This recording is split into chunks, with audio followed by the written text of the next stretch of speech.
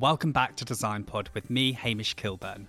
Before we dive into this episode, which is a juicy one, I have a little announcement of my own. I'm so thrilled to say that I've become the new host for the Marriott Bonvoy Behind the Design podcast, which will be available from September from wherever you get your podcasts from. It's been a bit of a process to get to this stage, including pilot episodes, focus groups, and so many meetings about how we're going to carve out the series. But I couldn't be happier to finally be in a position to tell you first, our lovely listeners of Design Pod, that it's happening. In the series, I essentially explore spectacular hotels around the world by sharing in-depth conversations with the people behind the design and architecture decisions. And honestly, it's been so much fun making this series with so many talented people in the production team and at Marriott HQ. And I really hope that you're able to listen in. And if we've done our job correctly, you'll be virtually transported to explore these incredible spaces. But back to Design Pod. In this episode of the podcast, I was in my element when I met Ivailo Lefratov, who is the development director for a hotel that is, put simply, extraordinary, and I don't say that lightly.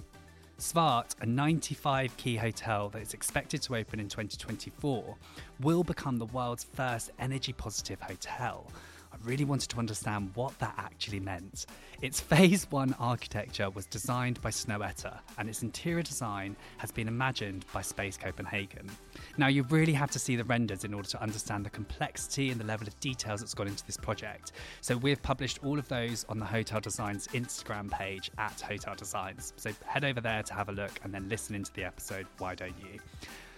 All you really need to know, though, before listening into my interview with Ivailo, who is also a designer and architect in his own right, is that the wellness hotel will sit under a glacier in Norway. And it was recently revealed that it will be operated by Six Senses. So Ivailo was in London for a few days, and I managed to catch up with him in the comfort of the Menotti London showroom. Here's the interview. Ivailo, welcome to the Design Pod so far. You're here from Portugal, so you're here for a couple of days, which is amazing we've managed to capture you here in the moment. You've been on the scene for a while, but one of the most interesting projects you've worked on recently has to be Svart. I mean, that hotel is incredible. Can you just describe that to our listeners? Well, thank you for having me. And yes, it is indeed quite a spectacular project. And it is probably the most interesting thing that I've been involved in the last 5 years. Well, it's a very personal story from point of view of my Norwegian partners. It was started all about how we can create the most carbon neutral, energy positive building. There it is, mostly because the aspirations are driven most through, saving the planet and kind of how we can actually do better when it comes to the built environment. And the location by itself spoke very personally to all of us. I mean, let's just talk about the location, because it's in Norway. Yeah. It's in the shadow of a glacier, and it's just on its own, isolated. Basically, on one side is the fjord where the actual building is floating above, and on the back of it is the glacier lake. Were there other locations that you had in mind, or was that always? It was that very personal touch when my business partner went there. He completely fell in love with the serenity of the place, the beauty of the landscape, the pureness of the water, just the nature itself. And when he found out that there was all these other plans to develop something rather orthodox and not environmentally friendly per se, he just kind of jumped on the board to see what can be happening. And as the universe has it, basically 4 weeks later, the back then owners came back to him with an offer to sell. Out of literally nowhere. We haven't even been in touch with them beforehand. Yeah. So that's kind of how the story started, and we spent quite a lot of time. We had to delay twice. Well, COVID for one reason, but the first delay was more about really going and spending enough time to understand how we can actually really do the design from a point of view of sustainability. Because from our point of view, it's not simply water conservation or solar panels or whatever. It's just looking through the whole economical, holistic 360 kind of approach, which we've noticing that many projects don't do.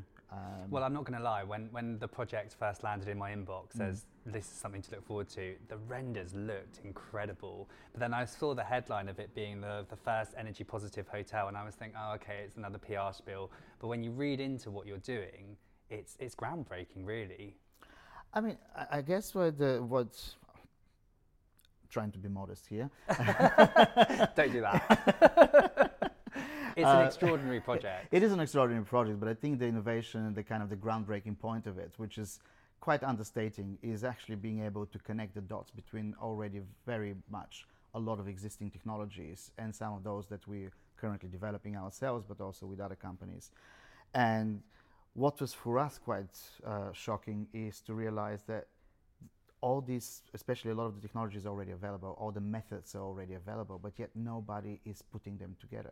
Okay. So I guess the key uniqueness of the project is being able to actually connect the dots between the various different existing, very well traditional techniques and methods with the new technology to make it more efficient and from a building perspective, but also from an energy perspective, and then put it all together and just make them work as a cross-industry project, because sustainability has to be cross-industry. It cannot simply be just a singular unit looking at a singular element of it.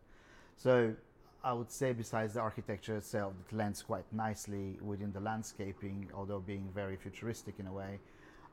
But it's really more about how do you put it all together? The methodology of it and the thought process of what do you do? And we're trying to really extract, because from a waste point of view, and I've just recently, as you know, was preparing myself for a rather bizarre TED talk, which was quite interesting, but in the end.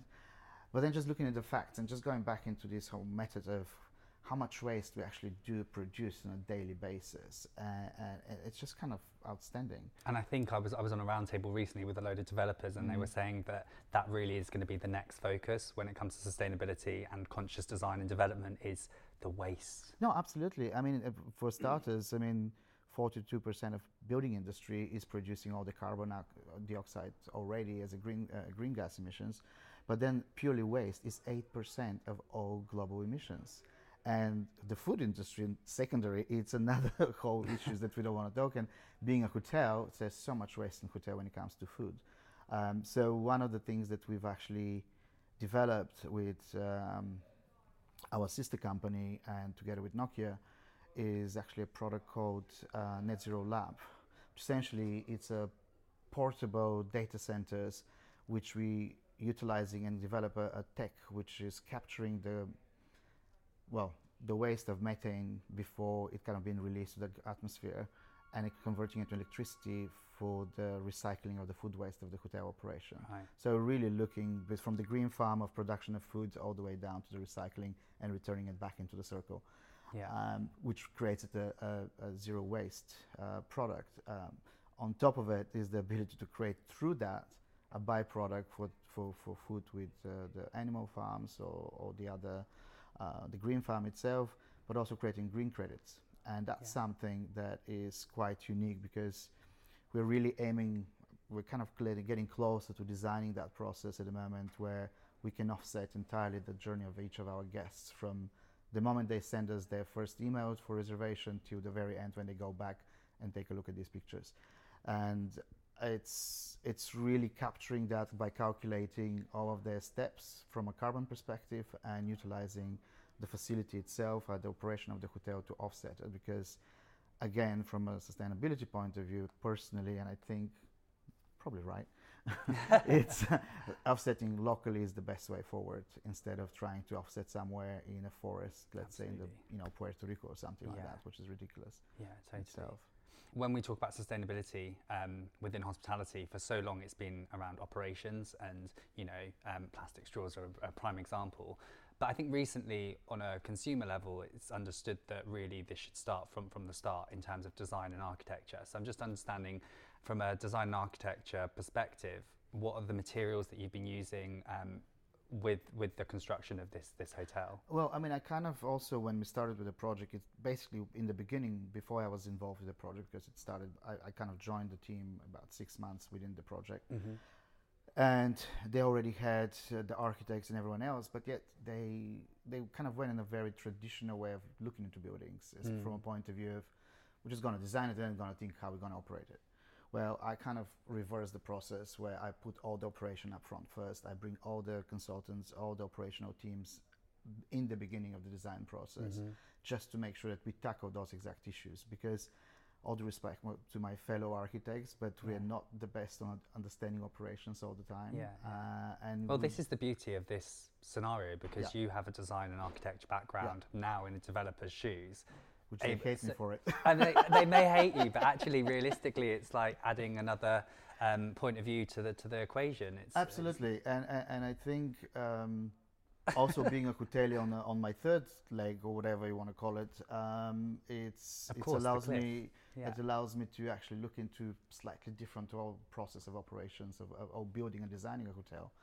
And in the end of it, from my point of view, it's always the guest or the human behind, or who's going to be receiving that and who's going to be experiencing that. Has that changed anything in that? Because you own it has. I mean, it has made a major significance on how the flow of the building happens, how the design is approached, how the materials are being laid out in the different areas. But I mean, in terms of your other projects that you've got, has working on this groundbreaking, like progressive project changed any of the operations that you have at the hotel that you're operating? It has. At the moment? Obviously, each one has separate circumstances that one has to consider, but it certainly has. And now I'm kind of revisiting certain elements, and it's like, okay, I better go and do something there and try to change some of those things, and whether it's possible or not, it's a different story.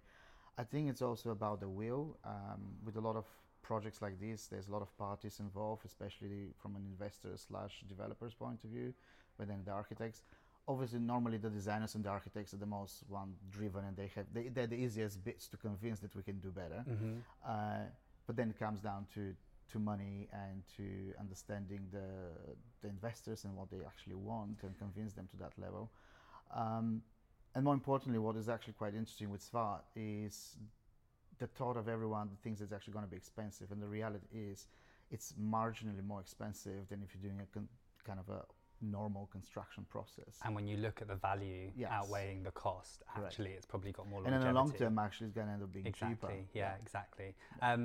Let's talk about the design, because I know we got the incredible story. I think we got the exclusive that Space Copenhagen were going to be the interior designers. Fantastic studio, but we haven't heard much since. So what can you tell us about the design scheme inside the hotel? I think so much emphasis goes on the location. I mean, it is beautiful, the location, the architecture. I'm really intrigued to see what's going to be inside. Well, I mean, obviously now that we're with Six Senses, so that adds another layers on top of it. That's the next announcement. But the point is that we had to go back a little bit onto the drawing table to incorporate certain elements. Okay. And I would wish I can say more, in a sense that I haven't seen much either. Okay. Specifically, they're keeping it very tight to themselves. So I'm very keen for the surprise. But no, generally speaking, it's really taken the emotion of the project and translated into the experience of the actual space. One of the things what we're doing is linking directly with our SVART Touch concept, which is a whole separate thing, but this is the whole wellness journey that we're designing within the project, and it has to flow and be translated through the interior designs as well. So the materials, the sensors, one thing we do is each room becomes essentially your personal butler concierge, if you like, where through the wearable technology that we're currently developing, it will be able to monitor the guests' kind of physical, mental, maybe a spiritual, if you get to that level of technology, but basically get all these three layers of the guests, specifically the physical elements, where how intuitively the room can, set up the lighting, the smell, really understand at what stage the guest will be going back to their room, also their nutritional reasons and values. So everything is designed from finishes and products are geared towards that, to provide wellness of the experience and really create a better lifestyle. So obviously, number one thing being key is the low embedded carbon imprint of each of the materials.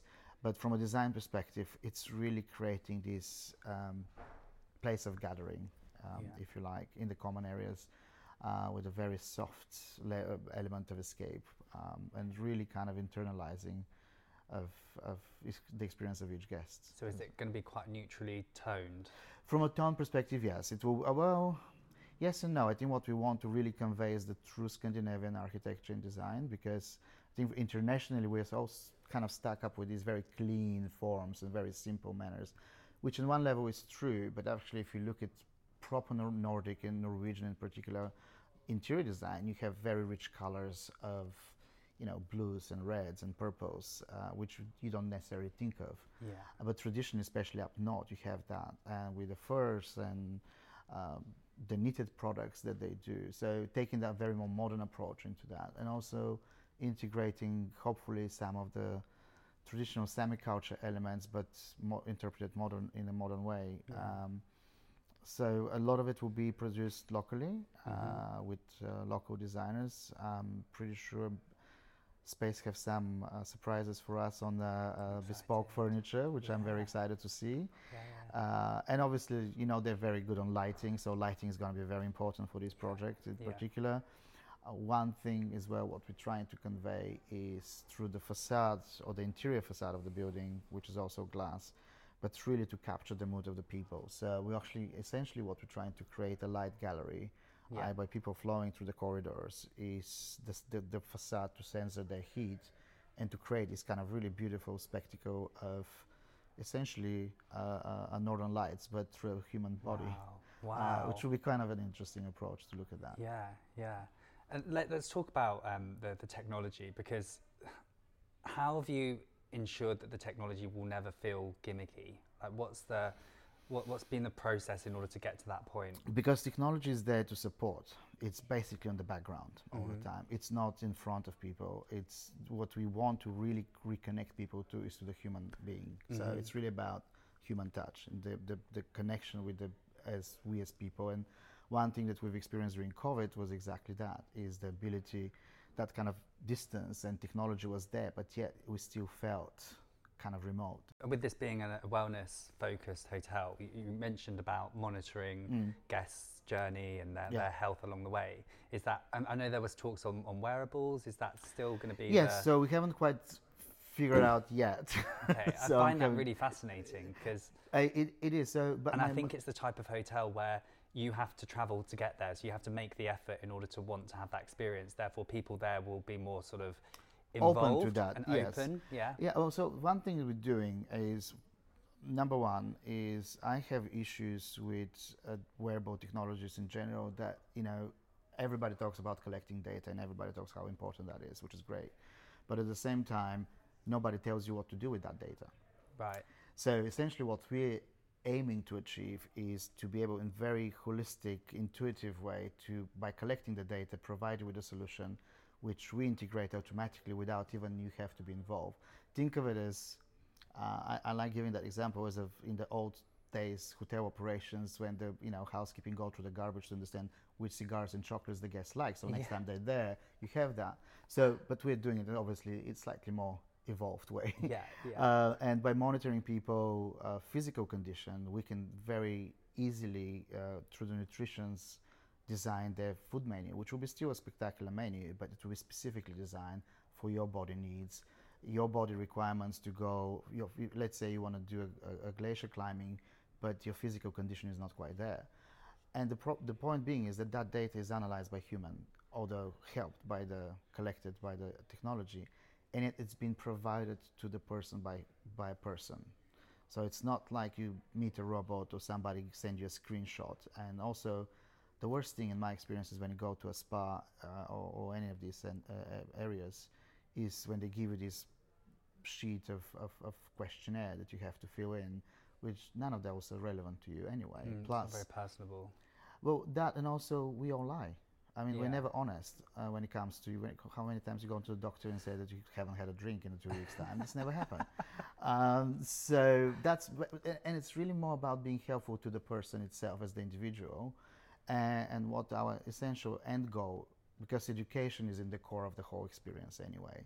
So the end goal is to really, at time of checkout, to kind of showcase to the guests, we didn't just stay with 5 or 7 days, whatever long you stayed.